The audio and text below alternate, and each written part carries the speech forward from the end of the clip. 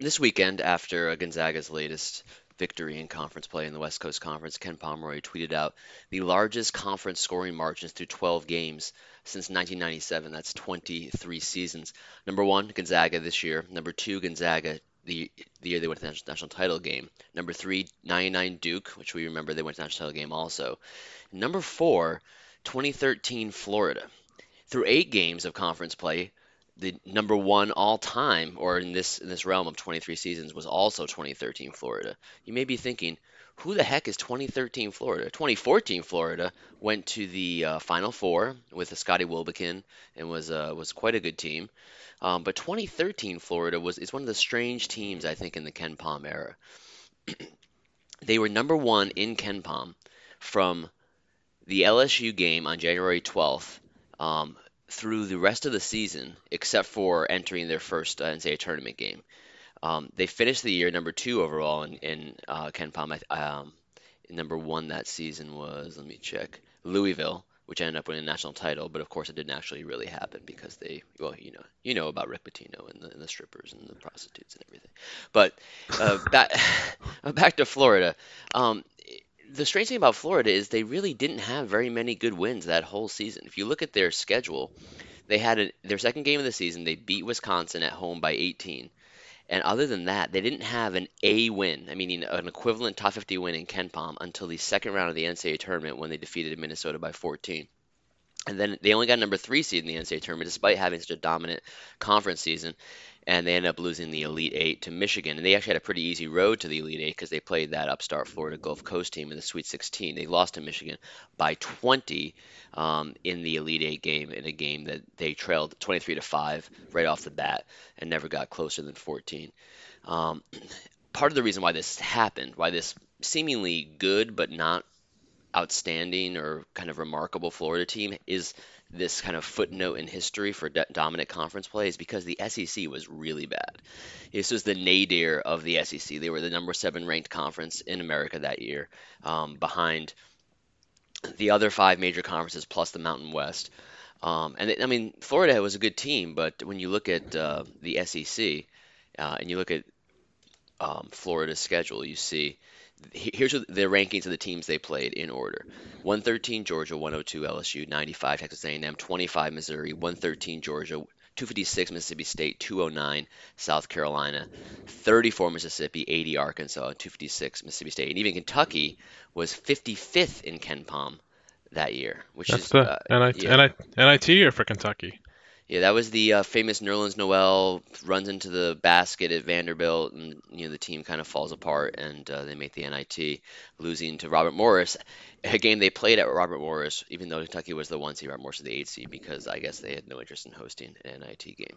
Um, Anyway, I'm not sure what the point of this is, but I think part of it is Gonzaga is ridiculously dominant in conference play this year, and that's interesting. But at the same time, Florida is one of the most dominant teams, at least through the first part of a conference season in the last 25 years of college basketball in 2013, and yet we really don't remember them at all.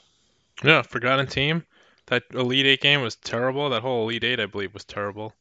And yeah, I obviously as a Kansas fan wasn't super interested in watching that Elite Eight game after Kansas lost in overtime to Michigan that Friday night. So That was not a good Friday for Kansas. no, it was bad. Uh, but hey, this Gonzaga team already has a better schedule than that Florida team did. I think they have a better resume. So we'll see how their tournament goes. I know there are a lot of Gonzaga skeptics out there, myself included, as far as like are they true national contenders? But they're definitely going to be deserve to be on the top two lines. That's for sure.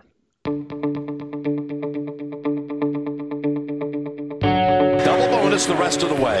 Double bonus as That's well. right, 2 free throws. Both teams will be on the double bonus, so we'll have two the rest of the way.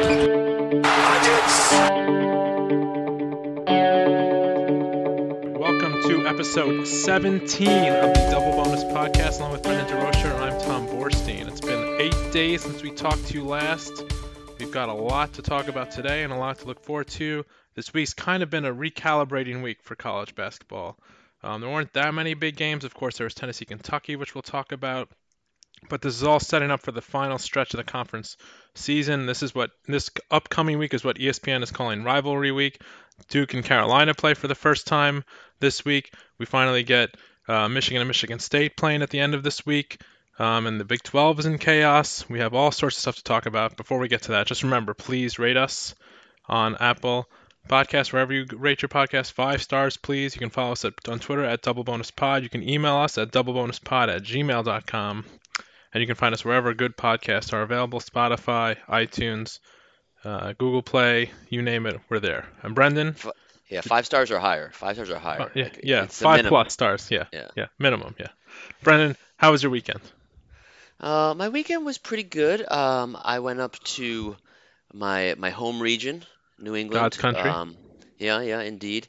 On Saturday, went to the Providence Xavier game, which I guess in a season of disappointment for Providence, the second half of that game was probably the nadir of the season to date. Well, of the conference season at least. They did blow like a 20-point second half lead to UMass at home, but basically it became a dunk fest for Xavier after Providence led all the entire first half, and I don't know.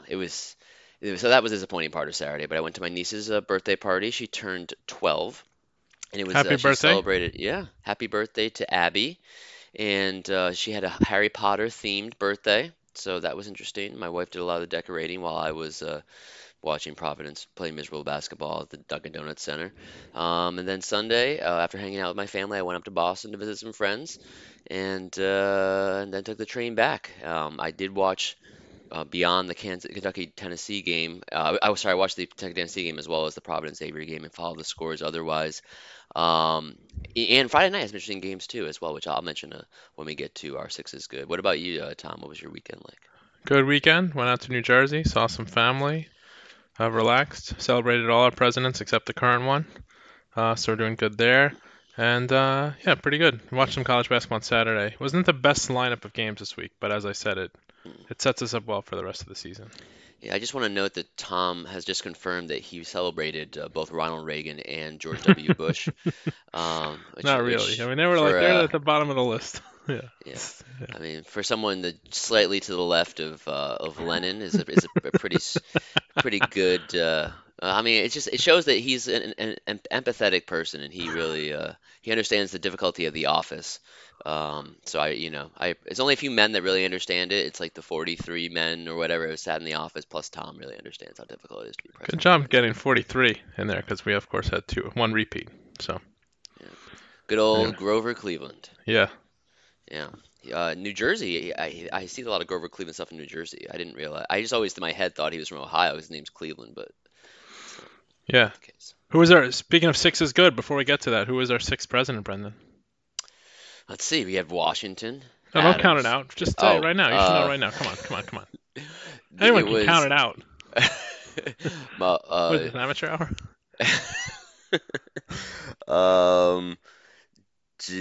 John Quincy Adams. That's correct. Good job. Yes. All right. Yeah. Well, it's interesting because we just got back from the Amtrak train, and as I was trying to do some last minute prep for this podcast, my wife says, "Hey, your show's on. Your show's on." And I said, "What show?" And she refused to tell me. She made me walk into the room where I saw an aged-looking Paul Giamatti as John Adams in the HBO miniseries John Adams.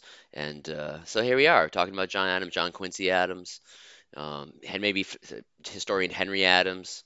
Michael Adams was a really good basketball player at Boston College. I don't think I'm out of Adamses, but Pat Adams, the referee. Yeah, there we go. He's no Ron Groover. Let's put it that way. No, he's not. Do you want to start us off with Six is Good, Brendan? What did you see this weekend? Yeah, let's start off. Well, this is the story of the week in college basketball. I feel like we need to talk about it a little bit. It was from last Tuesday, a weird night in college basketball, a rare night where college basketball seemed to be the thing in sports that people were talking about. And Louisville played Duke, and Louisville led Duke by 23 points with less than 10 minutes to go. And Louisville lost to Duke after Duke finished in a 35-10 run.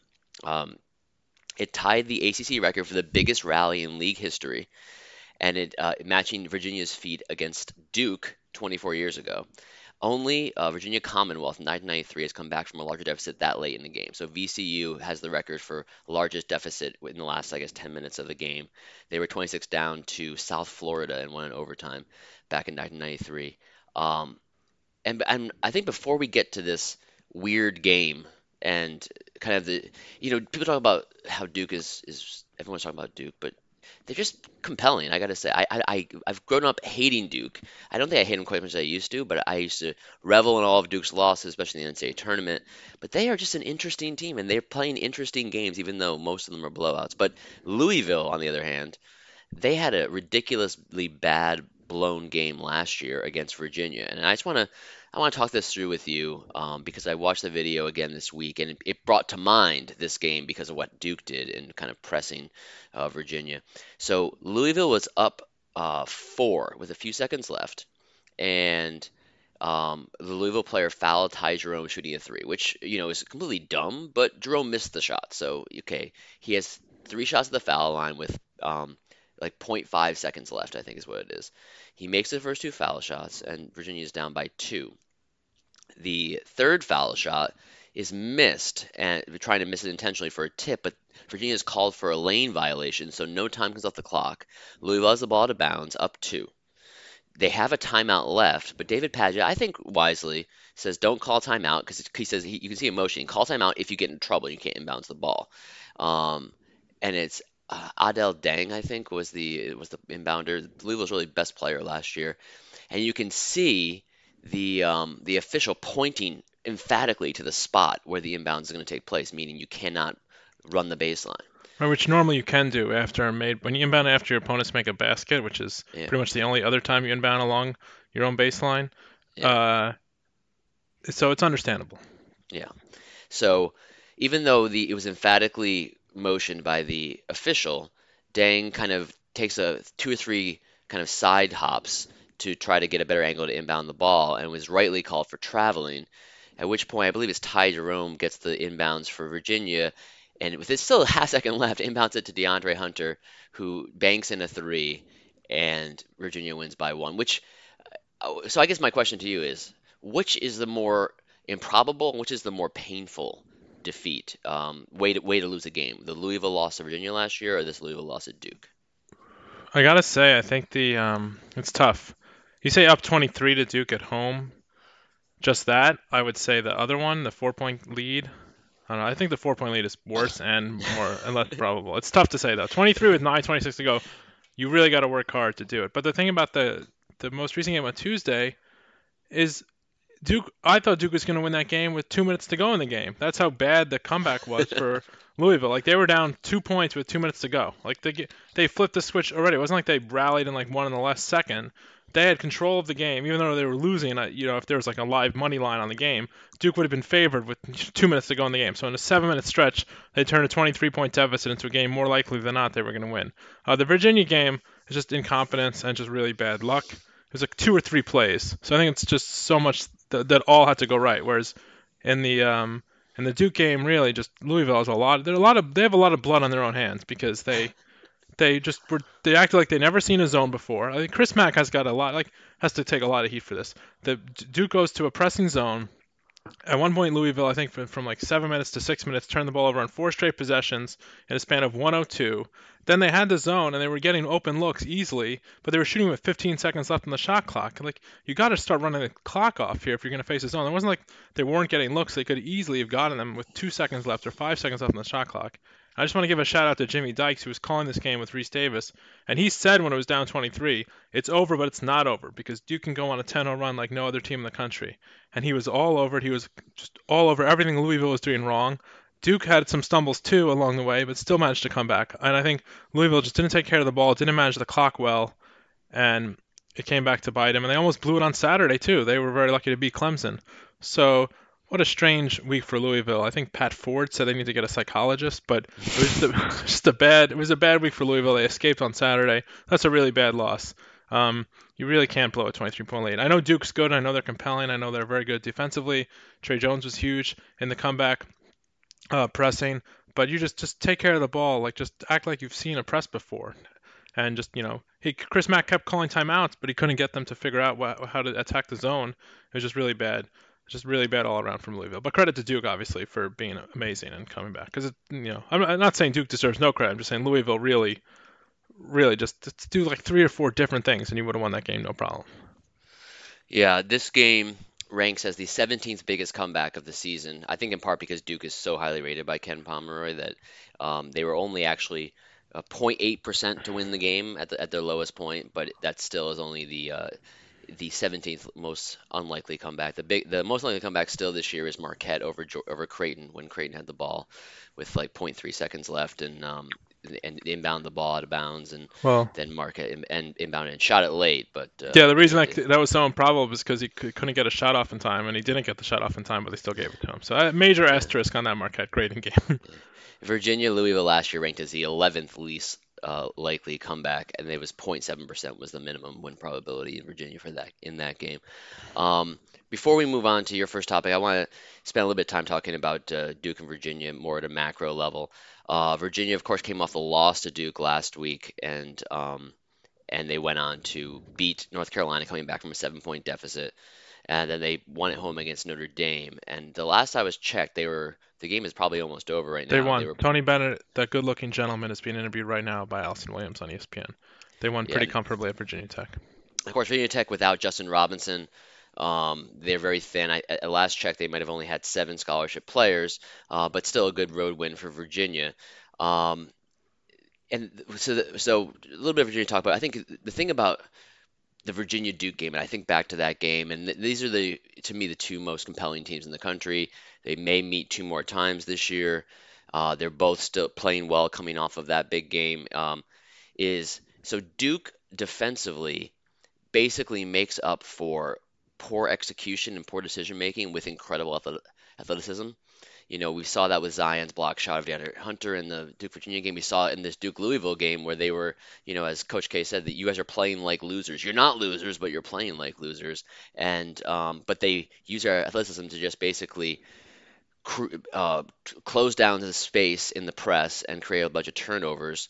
And I think the thing about Duke this year is they clearly like playing for each other, and they have really good chemistry. Now, I mean, they've lost a couple of games, but I think being down to Louisville by 23 points and coming back and winning that game is a sign of a team that like actually enjoys playing with each other and likes each other. And I think that that's a really worrisome sign for those of us who are hoping that Duke doesn't win the national title this year, because a really good team who might even dial it in a little bit more, like mentally, when it comes to the NCAA tournament and defense, it could be quite difficult. The shooting again is going to be a problem, or could be a problem.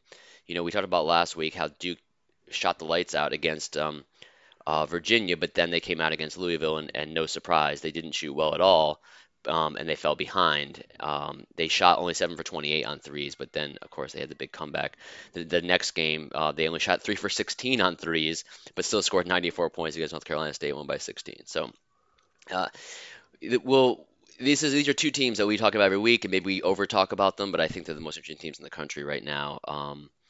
And so that's why we had to talk about them. But anyway, let's move on to 2 more interesting teams in the SEC, Tom. What are your thoughts on the top of the SEC right now? Well, we had Kentucky and Tennessee play each other on Saturday night. Unquestionably, the game of the week. Kentucky won that game going away. It's a statement win at home. P.J. Washington's been playing great lately at 23 points. Ashton Hagans was called out by Calipari before the game. He showed up in a big way. Grant Williams had only, I think, 4 shots. He's had 19 points because he got to the line for Tennessee. Rick Barnes is all over his team for being selfish. This team normally averages about an assist on 60% of their field goals. They were about half that on Saturday. I actually turned this game. I muted the TV and tried to finish my book at halftime, and I turned it on like a minute into the second half, and by then things were getting... What book is this, Tom? Trinity by Louisa Hall. It's a fictional account of Robert Oppenheimer. You may know him from the atomic bomb. So just like 7 different... Actually, pretty good book. You should check it out. Anyway. So if you were to rate the book as the bomb or not the bomb, what would you say? I would say... I think having read the book, I wouldn't use that analogy, but yeah, it was exciting. Yeah, no, it was good. Anyway, back to an explosive novel from Louisa Brown. Is that her name? Louisa Hall. Yeah. Louisa Hall. Yeah. Yes. Anyway. Yeah, so anyway, Kentucky now really looking like they could be in the driver's seat for the SEC title. The question I have really for you is we know what Kentucky is. This doesn't really change our opinion of Kentucky too much. They went at home in a big way over Tennessee, but Is it fair to get after Tennessee a little bit? They were the AP #1 team in the country. They had played a soft schedule. I think KenPom tweeted that their schedule was about as soft in the conference as some of the Pac-12 teams. Their last A win. I mean, that's an insult. Yeah, That is an insult. Their last A win was at Florida on January 12th. That's the only A win they have in the calendar year 2019. Obviously, they have a big win against Gonzaga on December 9th. But like, Tennessee's not going to fall below the 2 line probably. But like, is this Tennessee team really deserve to be listed among the best in college basketball? They're not that deep. That showed on Saturday. They haven't played a super tough schedule. Their resume is not that great. And so did this open your eyes at all as far as Tennessee? Did this change your opinion at all for the Tennessee Volunteers?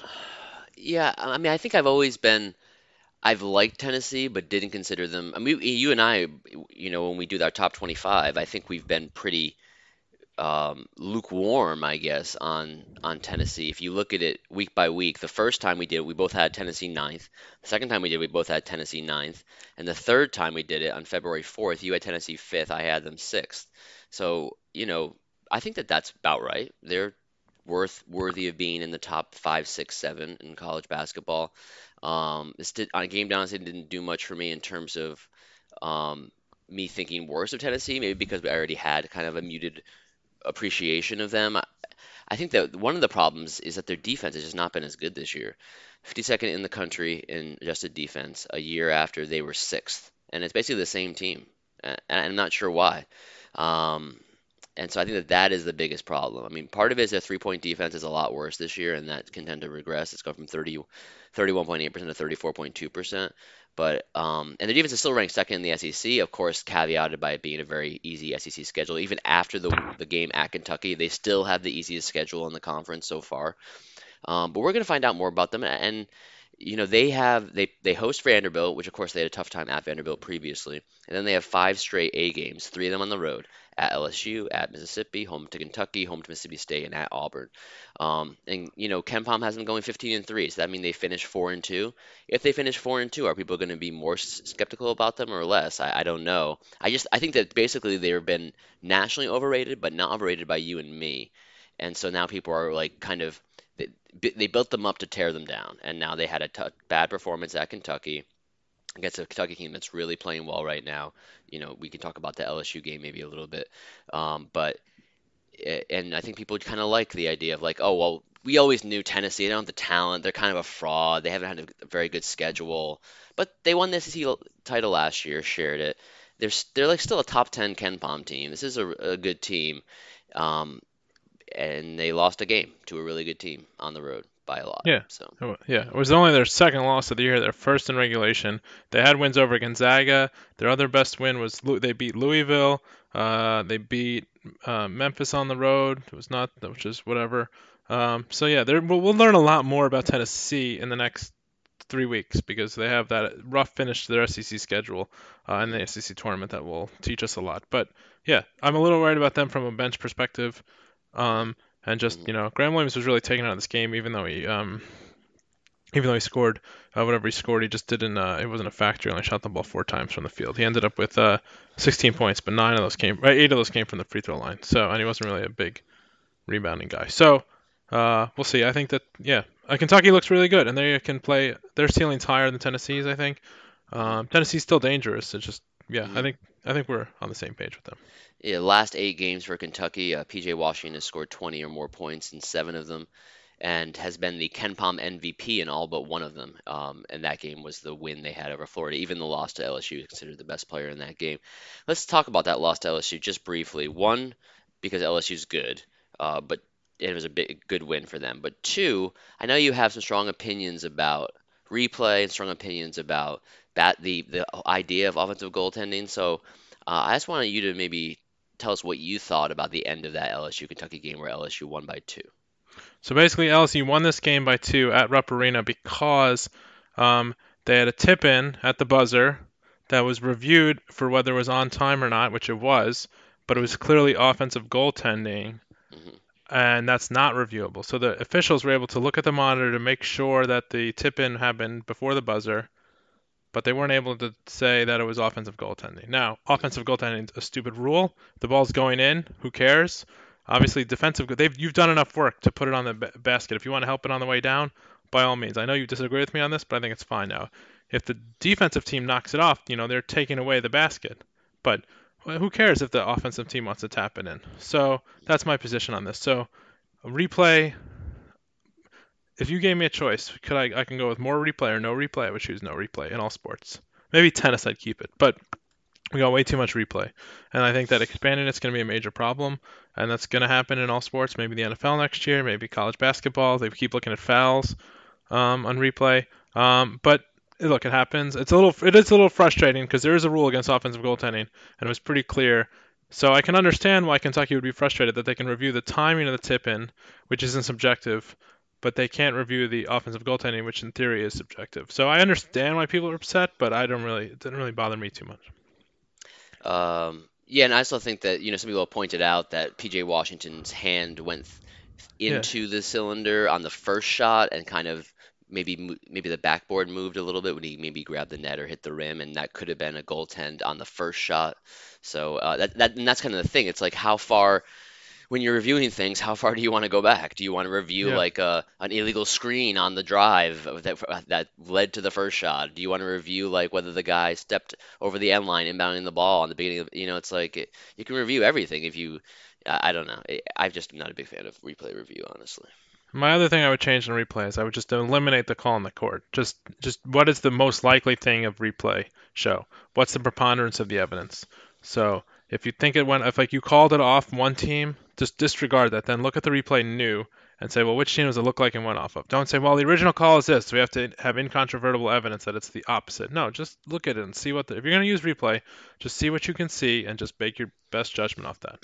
We saw that burn Creighton in the Creighton Marquette game that we briefly discussed about as one of the biggest comebacks of the season because the call on the floor was good, and the officials you mentioned are told to kind of err on the side of calling baskets good and then review them. But when you already call it good and it's a little bit tight on the replay, but if you had gone in with a clean slate, probably would have been no shot or not off in time. But yet because you'd already called it good, you needed incontrovertible visual evidence that it was actually not off on time. So they called it good, and Marquette ended up winning that game in overtime. And Creighton's actually had a really rough season in the aftermath of that.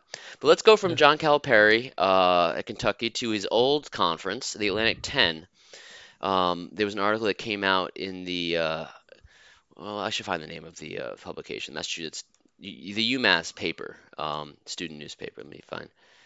Is it called the Daily Collegian? Maybe is that possible? Yeah, the Massachusetts Daily Collegian, because we're about 25 years. I'm not sure the exact date since the famous "I'll kill you" game, where UMass beat Temple at UMass, and then after the press conference, John Chaney came into the after his press conference, when Calipari was speaking to the media, John Chaney, the Temple coach, came in and yelled, "I'll kill you," and like went to attack John Calipari. And so it reminds me of the fact that when I was growing up, the Atlantic 10 was like, that was a serious league with really good teams. Temple, we forget how good Temple was in the late 80s and early 90s because they never made the Final Four. But they were a very, very good team. And at that time they had Eddie Jones, they had Aaron McKee, they had Rick Brunson, the father of Jalen Brunson,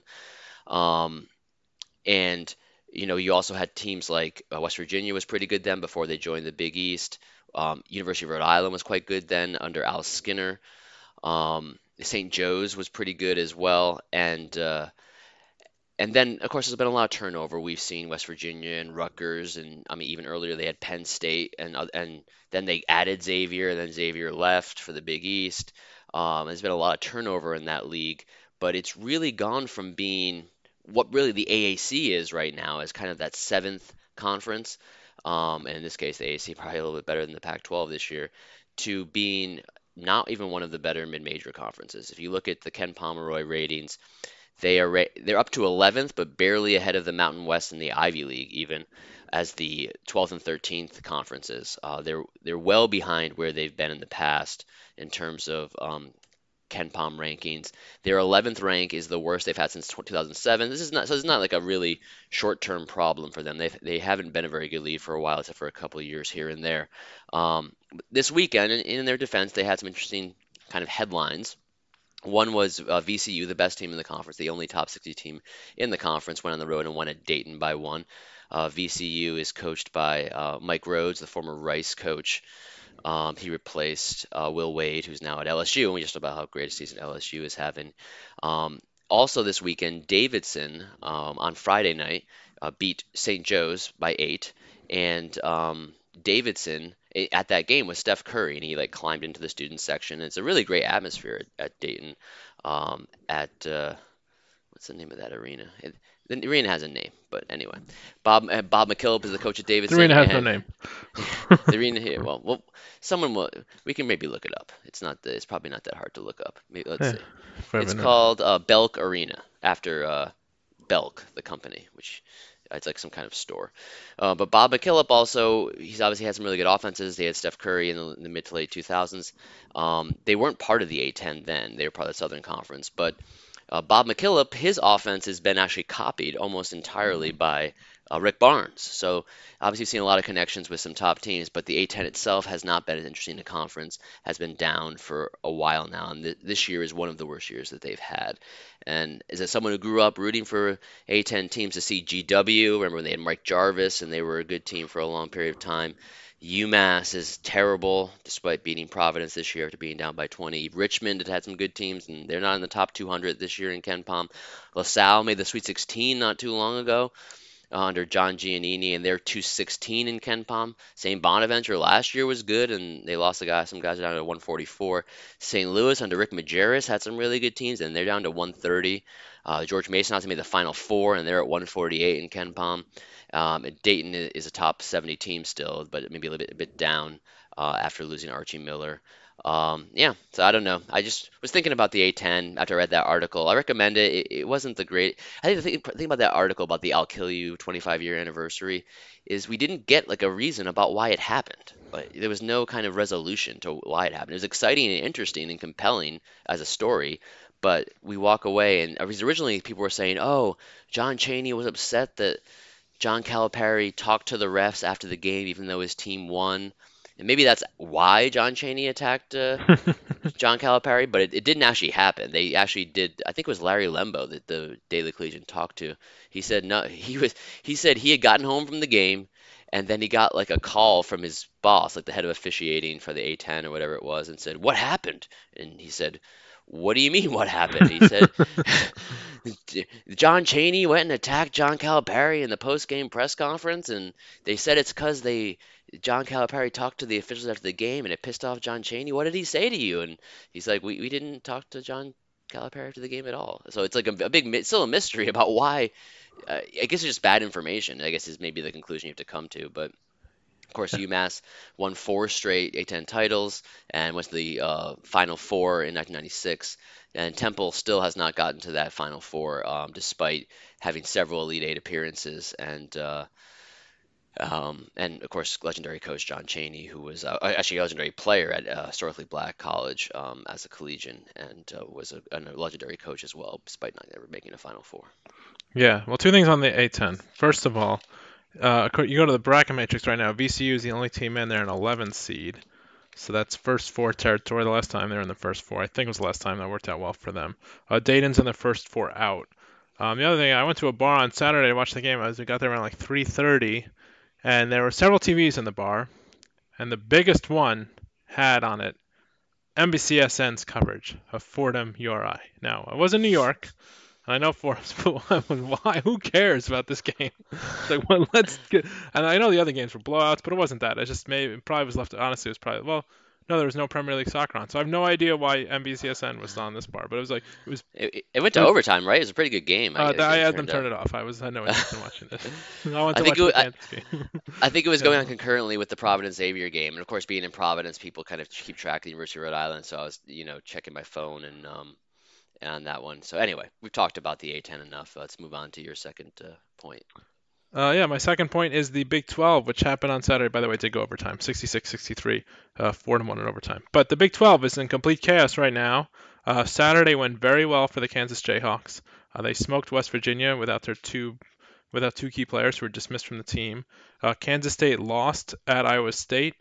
And actually, the game was in Kansas State, actually. Excuse me. And then Dean Wade got hurt, though Dean Wade is playing right now against West Virginia in Morgantown. But right now, if you go by Ken Palm's predictions, there's going to be a four-way tie atop the Big 12. And so Kansas really has a shot to extend their 14-year streak of winning at least a share of the Big 12 title. Right now, they have Kansas State, Texas Tech, Kansas, and Iowa State all projected to be 12-6. So that's a four-way tie. Kansas State and West Virginia are playing right now. Kansas has a pretty easy schedule coming up. They're in the middle of their basically rest period where they're playing one game. Their West Virginia game at home is going to be the one game between their TCU game last Monday, which they won, and then the game against Texas Tech on Saturday. Iowa State is right now 8-4. Kansas State's 9-3. Texas Tech is 9-4. So is Kansas.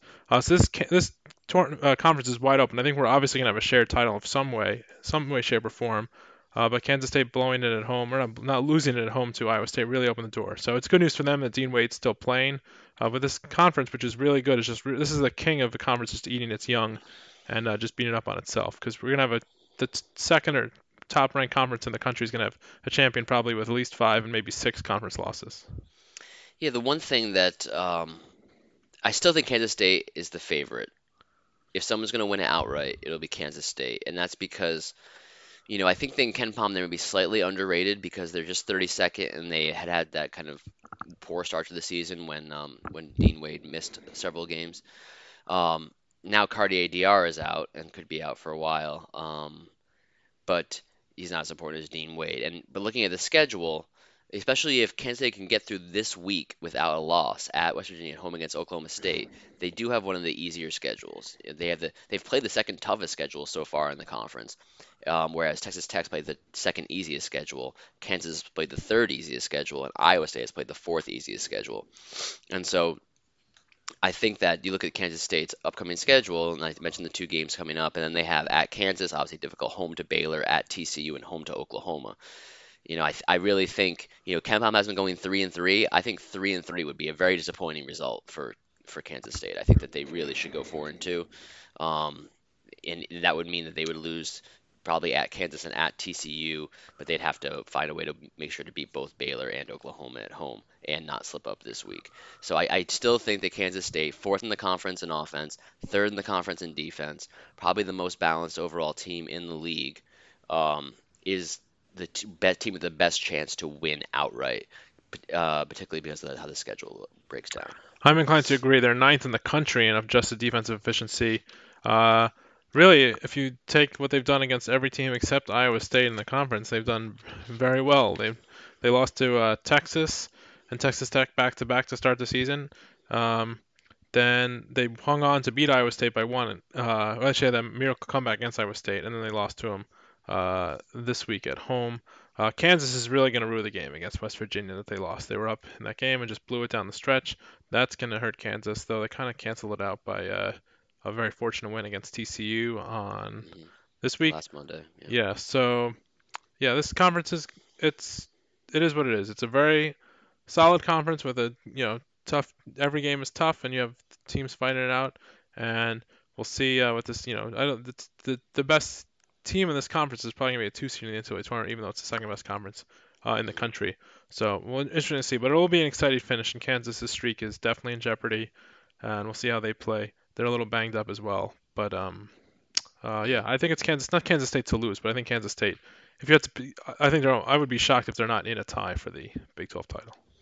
Yeah, I mean, it would take. Yeah, I agree. We'll move on. The Big 12, just kind of as we move off of the Big 12, it doesn't get acclaim because it doesn't have teams that tend to play for national championships. It doesn't feel like they have teams that are that good, except for Kansas. And when Kansas is a little bit down like they are this year, people are like, oh, is the Big 12 really that good? But the answer is yes, the Big 12 is really that good. It's just that it might have 6 teams from like 8 to 30 in the country or 8 to 25, whereas a conference like the ACC might have 3 or 4 teams in the top 10 or 15, and then kind of a drop off where it has kind of more sporadic, like Louisville, North Carolina State, Florida State, as you go down the list, and then a bunch of bad teams at the bottom. So I'm on my third point. I'm going to talk about Nevada. I don't much talk about when it comes to Nevada on the floor, but I think Nevada is becoming an interesting. I don't know if it's a Rorschach test or a litmus test or some kind of test for how people evaluate schedules and quality wins and the importance of few losses. So Nevada is now 24-1. They've been playing some of their best ball recently. They won at Wyoming by 33. Of course, Wyoming is 316th in KenPom. They beat New Mexico the previous game by 29, the only thing that they lost to. But we sit here on February 18th, and Nevada is ranked only 17th in KenPom, but they're ranked 6th in the AP poll. They have one A win the entire season. They have played the 114th toughest schedule in the country, and they only have one A game left for the rest of the season, and that is at Utah State on March 2nd. They are a 4 seed in the bracket matrix. They were a 4 seed in the reveal by the committee last weekend. But I heard a couple of podcasts where people evaluated and were asking, who do you think is too high? I think is too low. And in both podcasts, there seemed to be a agreement that Nevada should be seated higher. And I just don't understand why. They're not in the top 16 in KenPom. They have one quality top 50 win all season, and that's at Fresno State. They have one loss to a very poor team by 27 on the road. And I think what some would say, like Gary Parrish said in his podcast, like it's not their fault that USC and Arizona State and Utah ended up being worse than, or in Loyola ended up being worse than expected. It's like, okay, I get that, but at the same time, how do you evaluate how good a team is if they're not playing good teams? So I and there was been stretches where they haven't played all that well in conference. They played. I guess they're playing pretty well. They're first in the conference in defense, second in offense. But anyway, what do you think about Nevada? Do you think I guess the more important question is not whether they be seated, but are they really good? And that's the first question. The second question is, do you think that say they win out and they go 33-1, do you think they'll be a 2 seed? No. Because they'll probably be like a 4 or 5 ranked team in the country at that point. Right, AP ranking. So several things. One, I've said this before about Nevada. They've given us nothing to work with, and I think the whole season's going to be determined by how they do in the tournament. We know nothing about this team basically because they've played such a weird and bad schedule. And I mean, their loss is really bad. That's one of the worst losses in the country this year. That loss they took to New Mexico away to lose that game by whatever it was 32.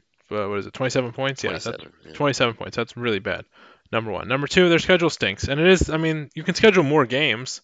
You don't have to play just Arizona State and USC. You play in Nevada. You're a pretty notable power in the Mountain West. You could probably play some better games non-conference. So it is kind of their fault. And then the question is about the seed line. Right now they're ranked, I think, 12th in the net ranking. I just looked it up. Yeah, they're 12th in the net ranking. So I think, again, I'm still suspicious the NCAA is going to use the net ranking a little more than people think as far as determining who's in the seeds, just because it's the first year of the ranking. They want to give credence to it. So I think they're definitely in line for a 3 seed. But like, how are they if they win out? Which of these teams right now? Duke's guaranteed to be ahead of them pretty much no matter what. Virginia 2, Gonzaga, yes.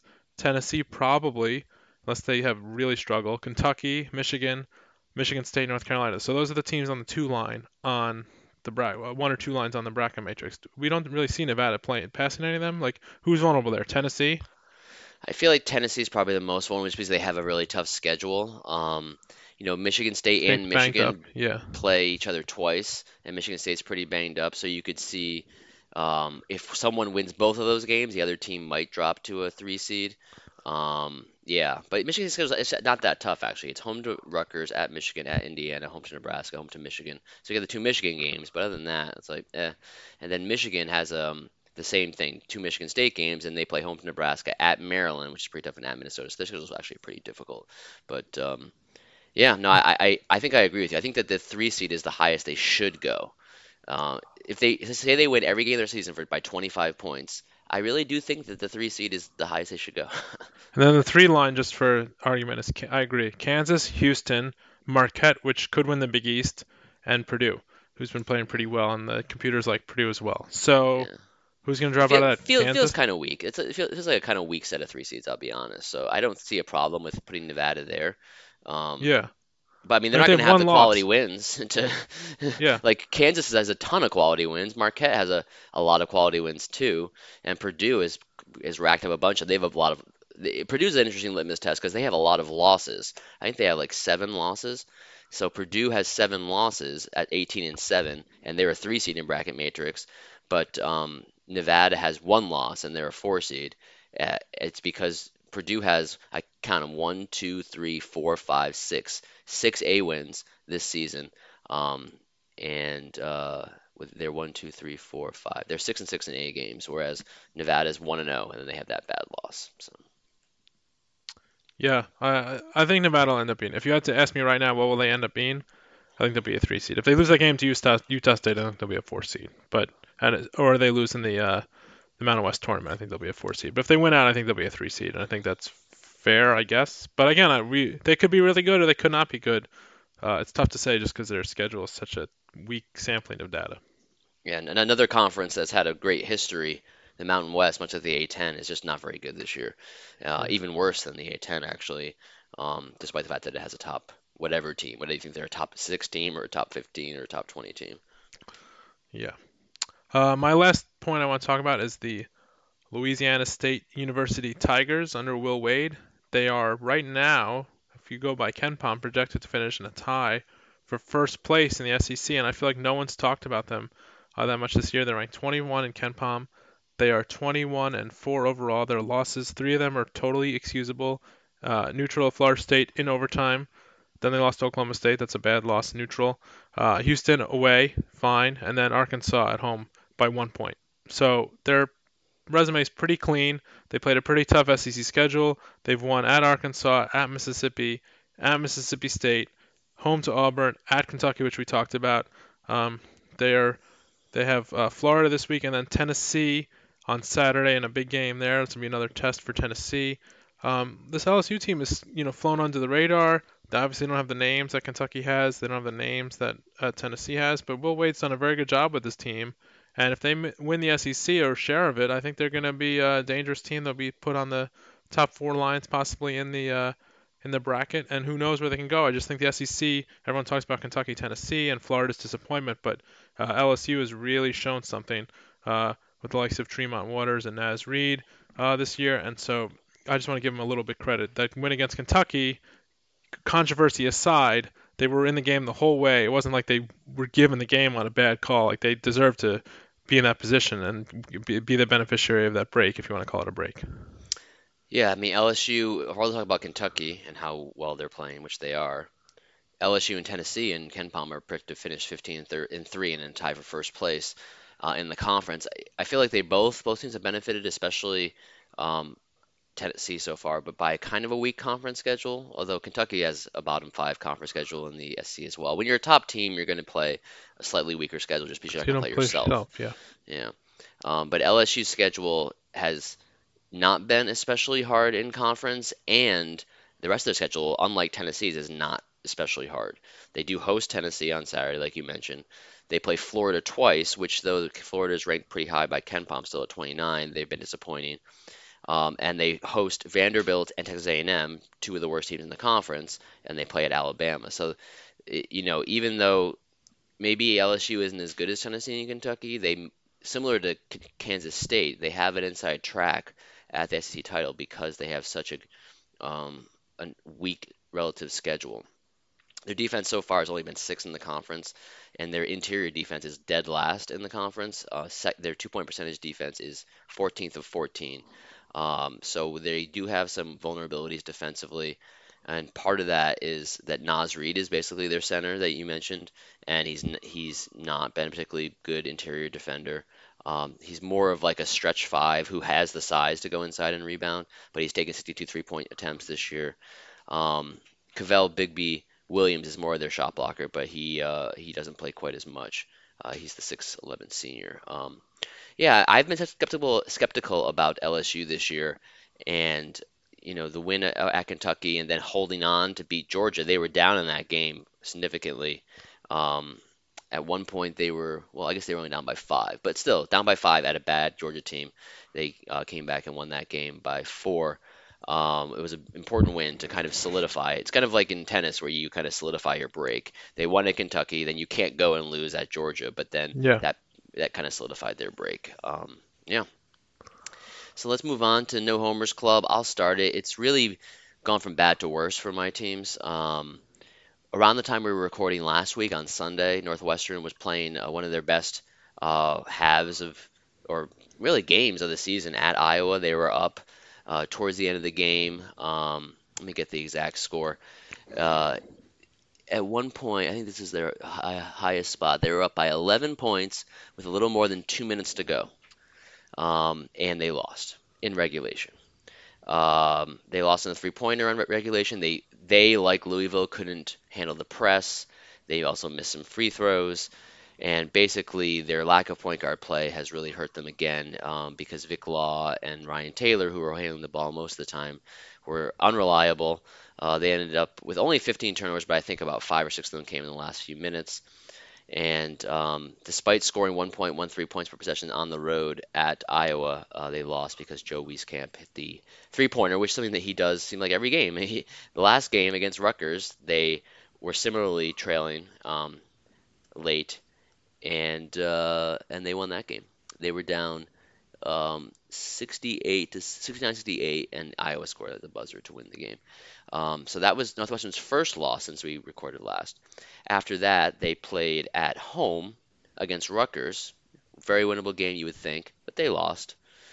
That was Wednesday night, 59-56, and then they went to Nebraska on Saturday, and they lost by 9 to a Nebraska team that has now won 2 straight after losing 7 straight. I don't know what to say. The worst part about Northwestern is, unlike Providence, so Northwestern, they're bad. They're 12-13. They're 3-11 in a really tough conference. Their offense is last in the conference, and their 2 best players are seniors, Vic Law and Derek Pardon. They're not coming back, so like they're going to be really bad next year. I know they have some young players who are going to develop, but yeah, this is a team that had enough to make the NCAA tournament this year.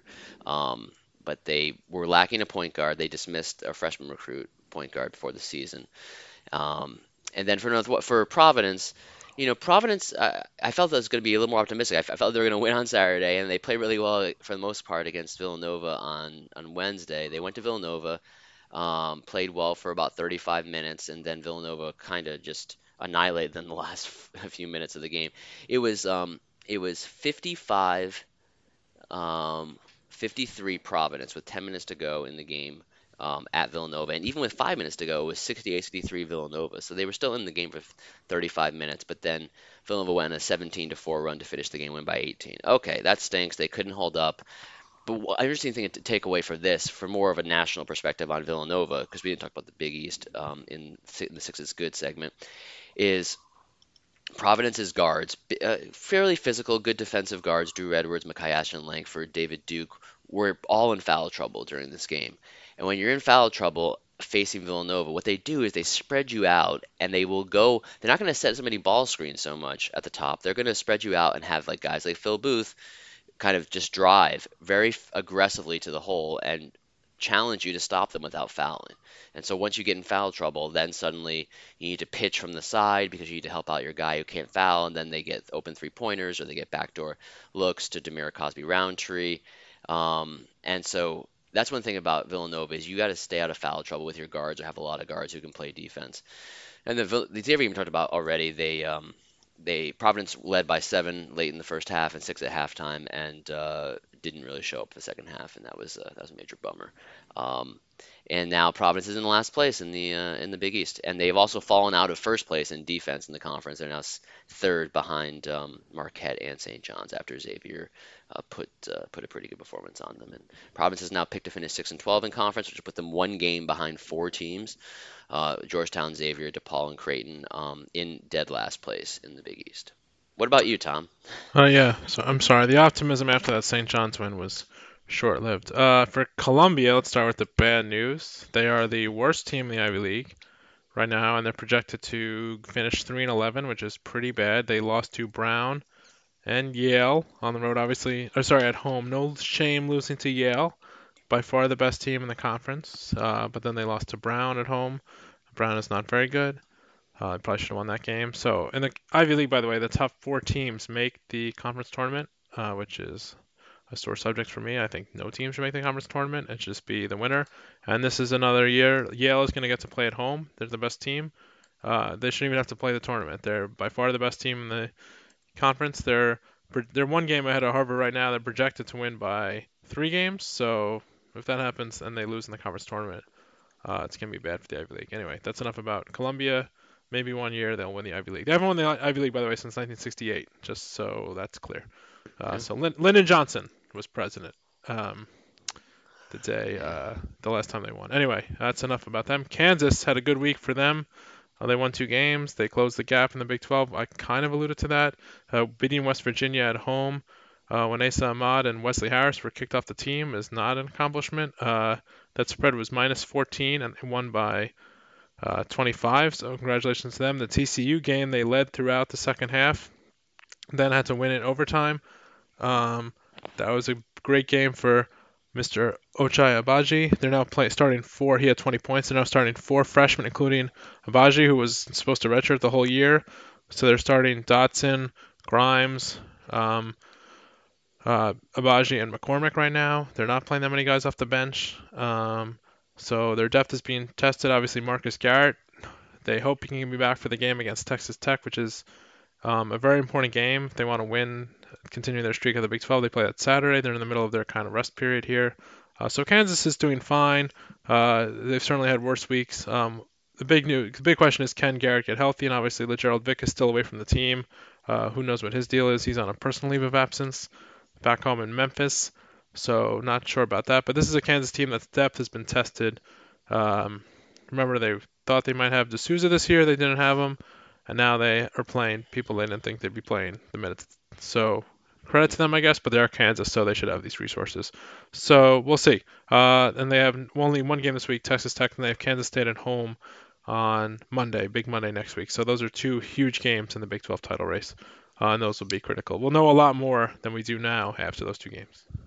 Yeah, I watched the second half and overtime of the Kansas TCU game, and Kansas did lead for most of the second half, and then TCU went a 13-0 run, and it looked like Kansas was in big trouble, down 4 with about 2 minutes left, but they were able to tie it, and then in overtime they pulled away and won by 5 points. One thing that I had been calling for, and others had poo-pooed my suggestion, is for more KJ Lawson, and in that game he had 10 points and 4 or 5 shooting in 16 minutes, and was a kind of a big part of it because they had a lot of foul trouble. They had Quentin Grimes, Dedrick Lawson, and Mitchell Lightfoot all fouled out of that game. So I don't know. I don't know I'll what take Lawson did in KJ the next Lawson. game. I'll take KJ Lawson out of over Charlie Moore. That's for sure. So Charlie Moore, the famous New England fisherman show. So Charlie Moore Outdoors. Maybe you should go back to doing TV shows about fishing and not playing point guard in the Big 12. yeah, maybe. Yeah. So let's move on to, we had an email from our resident Virginia fan, the would-be assassin. Not really talking about Virginia so much, but more about mid-majors. So it's a little bit of a long email, but I think it's important to kind of set the scene. He said, how do you feel about some of the chatter this year criticizing how teams like Oklahoma, Indiana, and Florida are even still in consideration despite such bad conference records? Basically, the idea is, what do you do about mid-majors who have very strong records but not as many quality wins as compared to mediocre major conference teams who have poor conference records, either 500 or worse, but who have a lot of quality wins and a lot of opportunities for quality wins. So he lists some teams. I'm going to mention the team and what their bracket matrix ranking is right now. Buffalo's a 7. They had a big win over Toledo on Friday night. Wofford a 10. Mississippi, and so I'll go through the mid majors first. Buffalo a 7, Wofford a 10, Lipscomb a 12 at Atlantic Sun. Utah State first four out. VCU is an 11. UNC Greensboro not really in the mix. UCF is an 11 if you consider American to be a mid major. St. Mary's is out. San Francisco is next four out. Hofstra is a 13 seed, the top team in the Colonial. Toledo is next four out. Furman next four out. Temple's a 12. Belmont is a 12. And Liberty and Murray State are not really getting many brackets. Davidson's first four out, and East Tennessee State is not really in the mix. And then the equivalent major conference teams: Mississippi State's a 7, NC State's a 10, Clemson's a 12, Nebraska is next four out, Florida is first four out, Oklahoma's a 10, Indiana's first four out, St. John's is a 9. They had a big win over Villanova on Sunday. Butler's a 12. Creighton is out. Minnesota is a 10. Arkansas is out. Seton Hall is an 11, and Arizona State is a 12. So, I mean, I guess in principle, what do you think about kind of equivalent teams with similar net rankings, similar KenPom, like vaguely in the same area, 40s, 50s, 60s, but one team is a major conference team with some quality wins, but a lot of losses, and one team is a mid-major team that has, say, 20 plus wins already with a really strong record, but not many quality wins? Well, first we just talk about Indiana. Like, I'm blown away they're even still under consideration for the tournament. They're 13-12 overall. They've won 2 games in 2019. They won that miracle game at Michigan State, and they beat Illinois on January 3rd. That's it. They've lost all their other games. So that means how many have they lost here? All their Big Ten games. They're 2-10 this year. Like, what is going on there? So if the question is, do I want Indiana in the tournament, or do I want Lipscomb in the tournament? Give me Lipscomb. But I think it depends on the team. Like, there's a different level of mid-major here. Like, Buffalo, obviously, if they lose the MAC tournament, they should still be in the tournament over all these other teams. But then you get to a Lipscomb, or you get to, and Nebraska's going to be out because they're banged up and they're not the same team they are right now. I think that's fair. VCU, we talked about the A10. It's no great shakes. Like, they might not deserve to make the tournament. And most of these teams are a lot of these teams we listed are on the bubble. So if you ask me, I think it's better to have the mid-major team make it, but I know that's not the reality of it. So yeah, I would give the benefit to the mid-major team, but I know that's not how it's done. Now the first 4 in Dayton will be a proving ground for some of these teams, and a lot of these teams we talked about are going to end up there. So I don't know, but it seems like it's really a down year for those like fringe major conference teams. Like, do we really want Arizona State in the tournament? No. Who else is on? Or do we really like Butler? They're a major conference team. They're not very good. I guess we could. I don't know. Do we want them in the tournament? Florida's been terrible. Like, what have they done? I just don't see why there's this clamoring to put like Florida, Indiana, Clemson's right on the edge.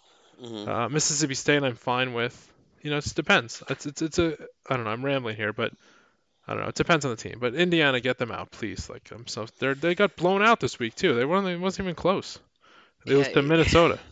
They lost by 21 points. I saw someone tweet, Indiana wants to go to the NCAA tournament. Like, I want to go to the dentist. It's just they don't want to go. Like, they're playing like absolute trash. They lost to Ohio State at home. They've been outscored in conference worse than Penn State and Northwestern have been outscored in conference. We already discussed that Penn State only has, I think, 2 conference wins, and Northwestern only has 3 conference wins. It's hard because if you're basically evaluating the quality of a team's resume, then the question is how much benefit should you get for not losing versus how much benefit do you get for winning some quality games when you have a lot of opportunities. And I think that that's like the trickiest part, and that's why it's really hard for humans to do this, because you look and you say, well, you look at I don't know, Clemson's probably a pretty good example as like a very bubbly team. Well, Clemson, they beat Virginia Tech, they won at South Carolina, they beat Lipscomb straight up at home by 17, but they only have 1 A win and 3 B wins the whole season, and they're 15-10 overall, 5-7 in conference. Lipscomb is 21-5, 12-1. They have 2 A wins, a win at Liberty and a win at TCU, one B win, and then 3 of their 5 losses are A's. The other ones was home to Liberty and home to Belmont, which are actually both top 65 KenPom teams, but on the home doesn't count as a top 100 game. Um, the good news is that the net, and Thomas talked about his sense that the net will be used more by the committee to actually evaluate teams than the RPI was, which was just kind of an organizing metric. The net has rewarded a lot of teams relative to the RPI because they factor in the margin of victory. Like in the past, you could be literally the best team in the country and beat everyone on your schedule by 60 points and not have a great RPI if you had a really bad schedule. There was no way to make up for a bad schedule. So that especially problematic for teams in bad conferences because they can't control their schedule. But this year, we're seeing that Lipscomb, their net is 23 spots higher. And this is as of the writing of this article by Ken Pomeroy at The Athletic on Lipscomb's February 37th February right now. 12th. Yeah. So as of the writing on February 12th, it's 6 days ago, Lipscomb had a net that was 23 spots higher than its RPI. Wofford had a net that was 12 spots higher than its RPI. Furman had a net that was 12 spots higher than its RPI. And so as long as the net is continuing to weigh heavily margin of victory and or efficiency margin, however you want to describe it, it's two different ways to measure similar things. One is capped in the net and one is not. Then teams who play weaker schedules will have a chance to have a net that is higher than it otherwise would be because you give them credit for blowing teams out, basically. Now, you don't want to incentivize blowing teams out, but if you're in a bad conference, you have no other way to impress the committee after like January 1st. The Southern Conference has a few games there, but basically, once this conference season starts, you basically have to just not lose because every loss is going to bring you down, and very few wins are going to prop you up. So I think that if the net is overemphasizing margin of victory, that might be okay because it's allowing some of these teams to get a little bit higher. I do hope one thing I do hope happens is that. And I know they don't actively try to do this, or is that when they have some of the mid-majors that get in the tournament, that they match them up against some of the major conference teams. Like what I really hated is I remember I think Butler was matched up against like VCU one year or something, or Old Dominion or something like that. It's like no, this is when Butler was in the Horizon. Like put the mid-major against the major conference. Let's have a little tournament. Have all the 12-5 and 6-11 and 7-10 games be mid-major against like the fifth best team in the SEC or the ACC. Because I think that's more interesting than if they happen to match it up so that it's like Buffalo, if they finish like if they're a 7 seed or whatever, they should not be playing Wofford. No, they should play like NC State or Minnesota or something like that. And similarly, Wofford should not be playing Buffalo. They should play like Mississippi or Iowa or Washington or something. Yeah.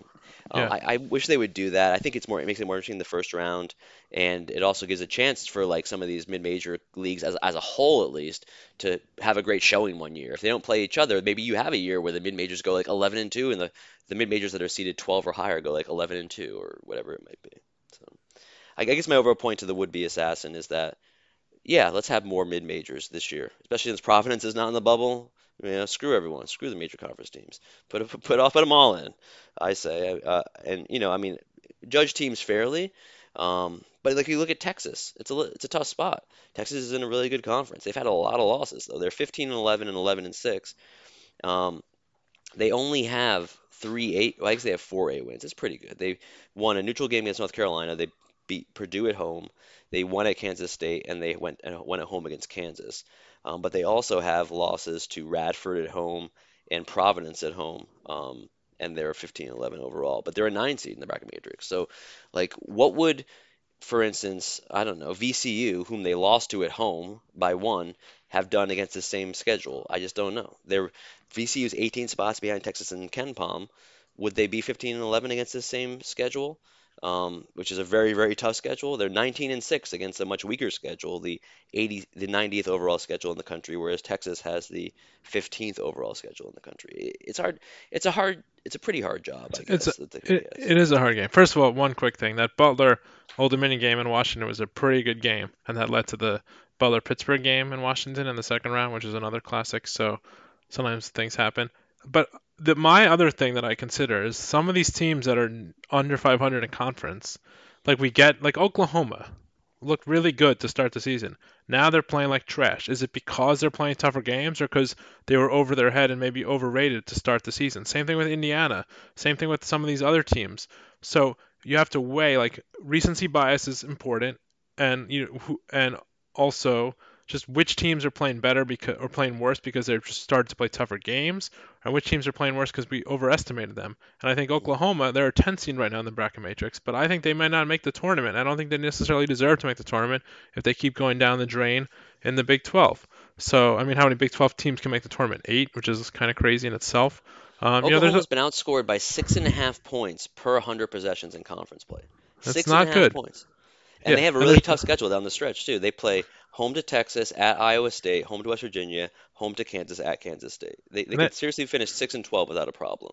And that was a big win they had against TCU on Saturday, and also obviously a big loss for TCU at home to Oklahoma. So again, I think that the recency is important, and I think that it's just a balancing act, and it's hard to say. I would the NCAA is long erred on the side of the major conference teams. I would say if you're going to do that, at least take the mid majors out of the first four in Dayton, make it just major conference teams. You'll get better TV numbers that way. It'll be better. Have Arizona State play Oklahoma. Have Arizona State play Florida. At least you have two big names there rather than subjecting the mid major to that. And we'll see. I think that looking at the net, by the way, Buffalo is loved. We talked about that. We talked about Utah State is pretty high up in the net. Lipscomb's 37th. Utah State's 34th. So Wofford's 26th. So there are some teams that are sneaking in there, and those teams are, as I said, I think they're protected by their net ranking. That's going to help them out if they run into some trouble in their conference tournament. So, but we'll see. It's a tough job though, and then that's why. And I know, Brendan, you and I are the kings of doing this, but when they finally get the field straight, then they have like an hour, 2 hours, or 3 hours to get the matchups right. So then they kind of overlook that. It is a really difficult job to set out the bracket and making it appealing setup for everything. So there are a lot of pieces in play. Yeah, if you look at it, generally speaking, a top 50 team is going to make that's like the cutoff line basically from getting in and getting out. Here are the top 50 teams that are not from major conferences. Number 2, Gonzaga. Number 4, this is the net ranking. Number 4, Houston. That's 2. You want to count for me while I'm going Sure, through I'll it? count. That's 2. Number 11, Nevada. 3, Number 23, Buffalo. 4, Number 26, Wofford.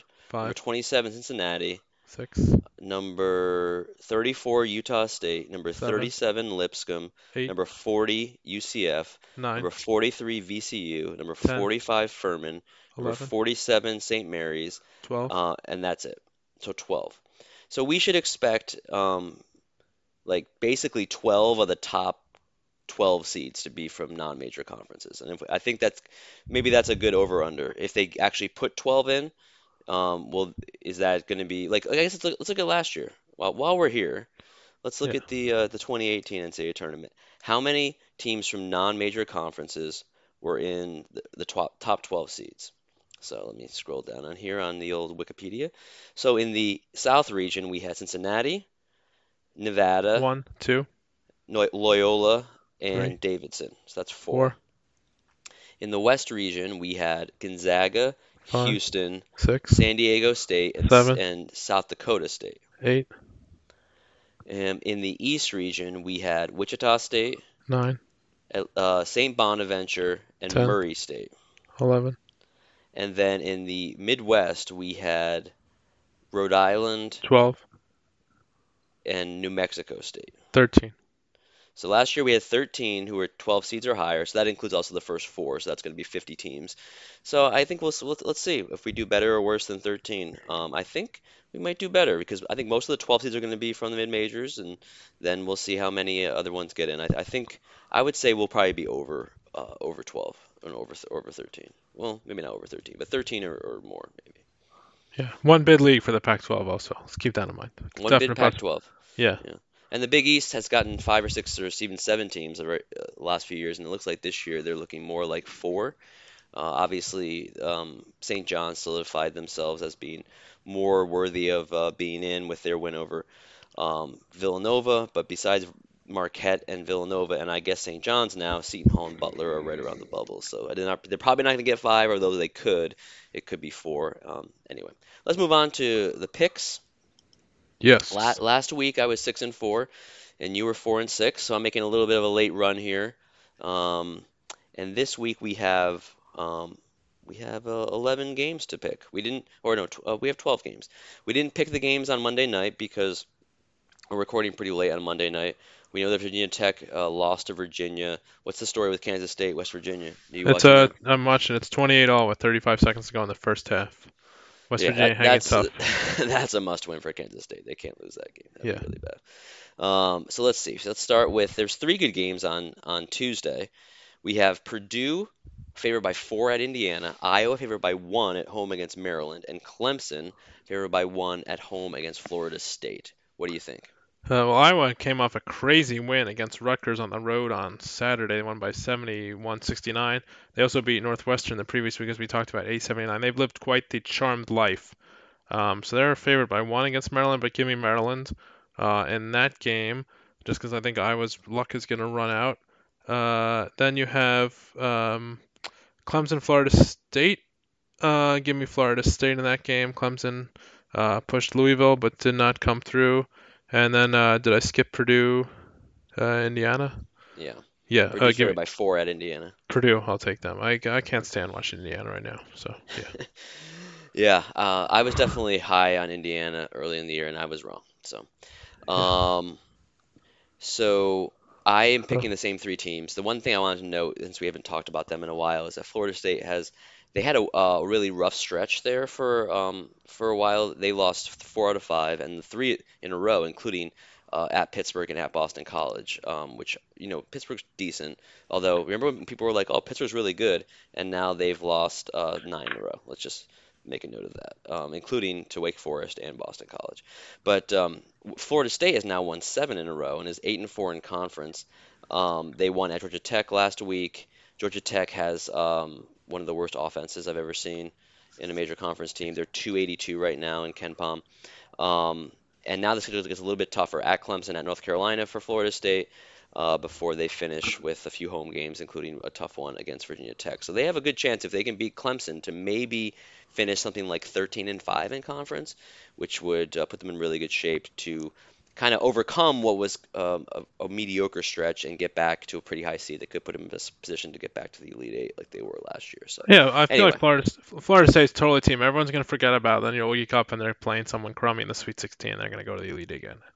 Totally could happen. yep, Wouldn't be yep. surprised at all. So Wednesday, we have a couple of ACC games to talk about. Louisville is a 1-point favorite at Syracuse, and Duke is an 11-point favorite at home against North Carolina. Now, this is an 11-point spread in KenPom land. I do not think that Vegas is going to make this a double-digit game. I'd be a little surprised. I think that's very high for a game between two teams. Carolina's playing well, despite their loss to Virginia. Had some injury issues. So if you're giving me Carolina and 11 points, even at Duke, I'm taking Carolina in that game. And then the Syracuse-Louisville game, give me Louisville, though, of course, they've been very shaky of late. So, yeah. Okay, after agreeing on the Tuesday games, we're disagreeing on both of the Wednesday games. Yeah. I'm taking Duke to cover the 11-point spread. North Let me see if I Carolina can find a just, real spread for that game. yeah, It's not in my favorite app for the score, which has the spread here, but yeah. I feel like it's not going to be that far off. It's going to be 9 at least. Yeah, 9 is not 11 though. That's a big difference. 2. It's 2. Yeah, it's a huge. But in basketball, there's a big difference between winning by 9 and winning by 11. Okay. Well, I'm taking Duke. Okay. Duke's good at basketball. Yeah, they are. Um, No, they're not. Duke's winning the game probably, but yeah. I'll 11 be is a rooting lot for of North points. Carolina. I'll be sitting here rooting for I will be Roy rooting for North Williams Carolina too. Yeah, maybe I'll call a timeout too. That's what could happen. at some point. Yeah, Um, before the end of the season, it could happen. Get the walk-ons in. so UNC, of course, coming off the 40, well, I shouldn't say of course, you may not know that, 38-point win over Wake Forest on the road in one of the top shooting performances of the season. Let me see if I can, where this ranks historically for North Carolina. Let's see, Wake Forest.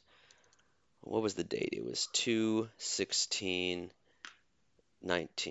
Yep, there it is. The second highest effective field goal percentage in North Carolina Ken Palm history at 75.4%, only topped by a 99-82 win against Old Dominion on November 23rd, 2007. So the offense is definitely clicking.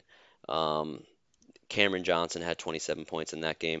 No one else had more than 10, despite North Carolina scoring 95 points. The score 10 minutes into the game was 25-3, and then the score was 35-7. Danny Manning and Josh Pastner might not be long for their jobs. Let's put it that way. No, So I'm taking North Carolina. I'm sorry, I'm taking Duke, despite the fact that North Carolina played so well against Wake Forest. I'm taking Syracuse over Louisville. Louisville has a good shooting, so you feel like that would be a problem for Syracuse. But I think at the Dome, the 2-3 zone, the orange, I feel like I just think that Louisville's a little bit overrated. Syracuse did play quite poorly against NC State last Wednesday. That was our under the radar game, losing by 15. But then they'll be off for a whole week to prepare for Louisville. So Thursday and Friday are actually kind of weekdays for they are weekdays, but they're also week WEAK oh, I see days what you did for there. for college Yeah. basketball. So, but we do have an interesting lineup on Saturday. Um, I have 6 games listed here. Let's split them up into groups. Let's do 3 and 3. We have 3 games at noon that are interesting. Tennessee, 1-point favorite at LSU. Virginia, a 4-point favorite at Louisville. And in a kind of the rematch or the next year's game, the one we just talked about when Virginia had that amazing comeback. And a team that we just talked about at length, Oklahoma, a 2-point favorite at home against Texas in the Matthew McConaughey rematch game. What are your Ooh. thoughts, Tom? I like Tennessee to bounce back even on the road to LSU. I know I spent my Six is Good segment hyping up LSU, but I think Tennessee's got the better players, so they'll win that game. Give me Virginia at Louisville. I like Tony Bennett and the Chris Mack Tony Bennett matchup, and give me Texas on the road to Oklahoma. Oklahoma, as we said, has been just a disaster in Big 12 play. Texas is a very strange team, but they're not terrible. They're good. They're okay. So I'll take them against Oklahoma. Texas is 7-6 in conference. We talked about that. They're playing a little bit better basketball of late. Their offense has been a bit stronger. I'm taking Texas also. I'm also taking Virginia. Duke was a 6-point favorite at Louisville and won by only 2. And so Louisville did cover. So you Louisville fans, if you bet on Louisville, you would have covered at least. So I know you blew a 23-point lead in the last 10 minutes of the game, but you did cover. So that's, silver lining. Silver lining, yeah. Yeah. But I'll take Texas as well as Virginia, but I'm going to go the other way with you on one thing I want to know. Texas has played actually the easiest Big 12 schedule to date, so it's a little bit worrisome because they're not one of the best teams. Their last 5 games are at Oklahoma, at Baylor, home to Iowa State, at Texas Tech, and home to TCU. Not an easy game in that stretch. But the other game, I'm taking LSU over Tennessee. Tremont Waters, third in the Ken Palm Player of the Year rankings in the SEC, behind Grant Williams and PJ Washington. And I think his point guard play against Jordan Bone will be an advantage for LSU, and they'll have enough to win at home. The second set of 3 games we have on Saturday, 2 different conferences. We have Iowa State, a 2-point favorite at TCU, Purdue, a 2-point favorite at Nebraska, and Texas Tech, a 6-point favorite at home against Kansas. 6 points. It's a lot of points. Give me the Jayhawks. I think that they've had a lot of big games in Big 12 under Bill Self during their streak, where people doubt them. Last year, Kansas came from behind against West Virginia. That was a critical game in their run to another Big 12 title. Give me Kansas in this game against Chris Beard, who's quite a lunatic, by the way. We're going to talk about this, but he'll walk on, dunk the ball, and he was flipping out. Let's just calm down. And then he grabbed him and forced him to apologize just to calm Scott down, Drew. Chris Beard, please. Scott Drew, you think Scott Drew cared at that point? First of all, you don't want to get embarrassed. Don't lose by 20 points, first of all. Number one. Number two, it's not like a starter did it. It was a walk-on. He had one chance. Everyone's cheering. He's at home. They threw a lob to him. He dunked the ball. What is the problem with that? I just don't understand. Is Scott Drew really going to go around saying, oh, this is such a disgraceful team? Also, Baylor, the basketball program, has no right to call any other program a disgrace for the rest of all time. So, Chris Beard, just calm down, okay? So just relax. Anyway. Former Bob Knight assistant. Give me Beard. Kansas +6. Okay, I picked Kansas originally, but now I'm going the other way. Okay, I'm going with Texas Tech. But then, fair of enough. course, if they're up by 5 late, you want them to go for the alley oop, but now they're definitely not going to. So it's a bad Yeah, spot to be in if you're up by 5 late on Kansas. You don't. yeah, Uh, okay. So what that's good. about the Iowa State, TCU, and Purdue Oh, give me Nebraska Iowa game? State. I just don't trust TCU. Um, and after that after dumping those two games this week, and then give me Purdue. Nebraska's banged up, and Purdue is they have a lot of good wins and a lot of losses, but they have a lot of good wins, and this will be another good win for them.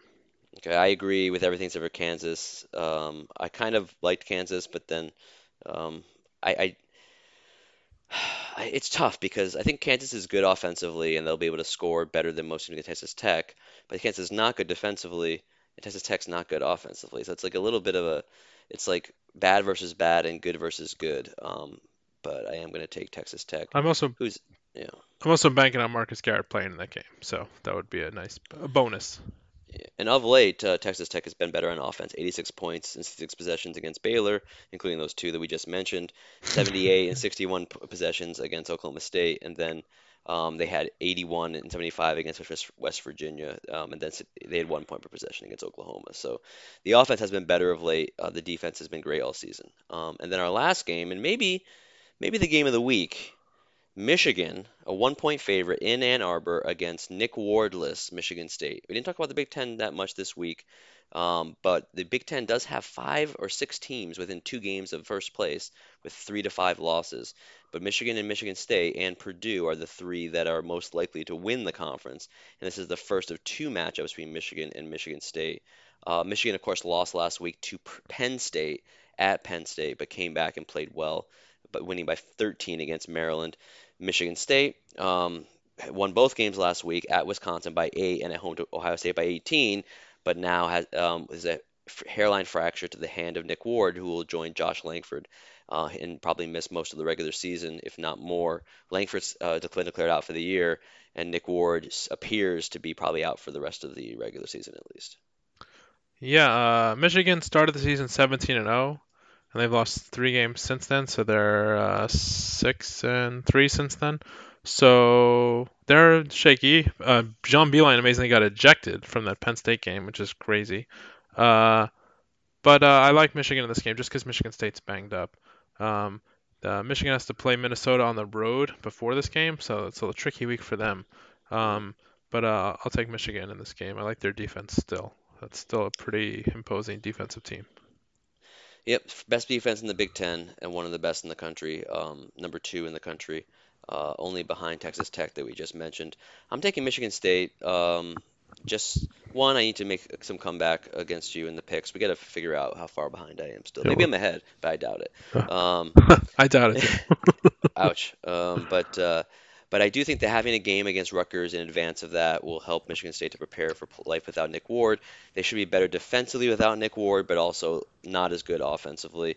And then ultimately, it'll be a matter of whether Cassius Winston can get the offense going against Xavier Simpson, which is one of the best matchups to watch. One single game, one positional matchup in the country this year: Cassius Winston versus Xavier Simpson. Maybe the best offensive point guard in the country against maybe the best defensive point guard in the country. So on Sunday, you should watch if you're able. Yes, get to a television or a phone or a tablet or a bar, which I guess would Yeah, be a television. So yeah. I don't have a good line there, but anyway. okay, So I think that'll do it for us. We've spent some time here at the end of this President's Day weekend trying to give you the best in college basketball, and we probably failed, but maybe you liked a little bit of it. If you yeah. did, rate, review, subscribe, iTunes, Apple Podcasts, Spotify, Google Play Music. If there's a platform that you want us to be on that we're not, let us know. It only takes one. As they say, it's a big baseball phrase. It just takes one. Just takes one listener to say, "Can you go on Alexa?" So I can say, "Alexa, play the Double Bonus podcast." If you want that, we will see about that. If Well, you it's can do hard it to through do, you can do it through Spotify. I think if you're on oh, Spotify, you you can can. play the podcast through Alexa. Oh, Yeah, okay. Well, then you already can do that. So don't yeah. ask for that if Don't you ask can for do it. that. Yeah, If you're yeah, having trouble with it, figure it out. Okay, we're, yeah, we're not going to hold your hand. yeah. Um, Anyway, email us doublebonuspod@gmail.com. You can be the would-be assassin, and we can read your email on the air and discuss it for a lengthy period of time. And doublebonuspod.com is our website, and @doublebonuspod on Twitter. Hit us there, follow, add us, and all that all that stuff, like the kids do. We're not on Snapchat, but maybe someday. Yeah. Probably not. You never know. I just got my password back to Snapchat. It took me I was like a year and a half not logged into Snapchat, but I'm back in. So. Oh, you're back on? Because I had actually sent one of my first Snapchats in a long time. And the bar I was at last night had a bunch of books in the bathroom, and they were all terrible. So you can guess what I said in my Snapchat. Good Will Hunting, of course. Yeah. Oh. You people baffle me. You surround You yourself have all with these books, books, and they're the wrong blanket damn books. Yeah. Anyway, what a way to go out. Yeah. Yeah. Anyway, until that day comes, Tom, keep your ear to the grindstone. Yep. There's no reason. I think they're going to do something attacking the basket, Mike, but we'll see. We'll see. Jerome's got to get it in. It's Hunter for three. You called it. A bank! It's open late, and Virginia wins. Number one and holding. Can you believe it? I believe anything that happens in this league this year. I applaud Tony Bennett.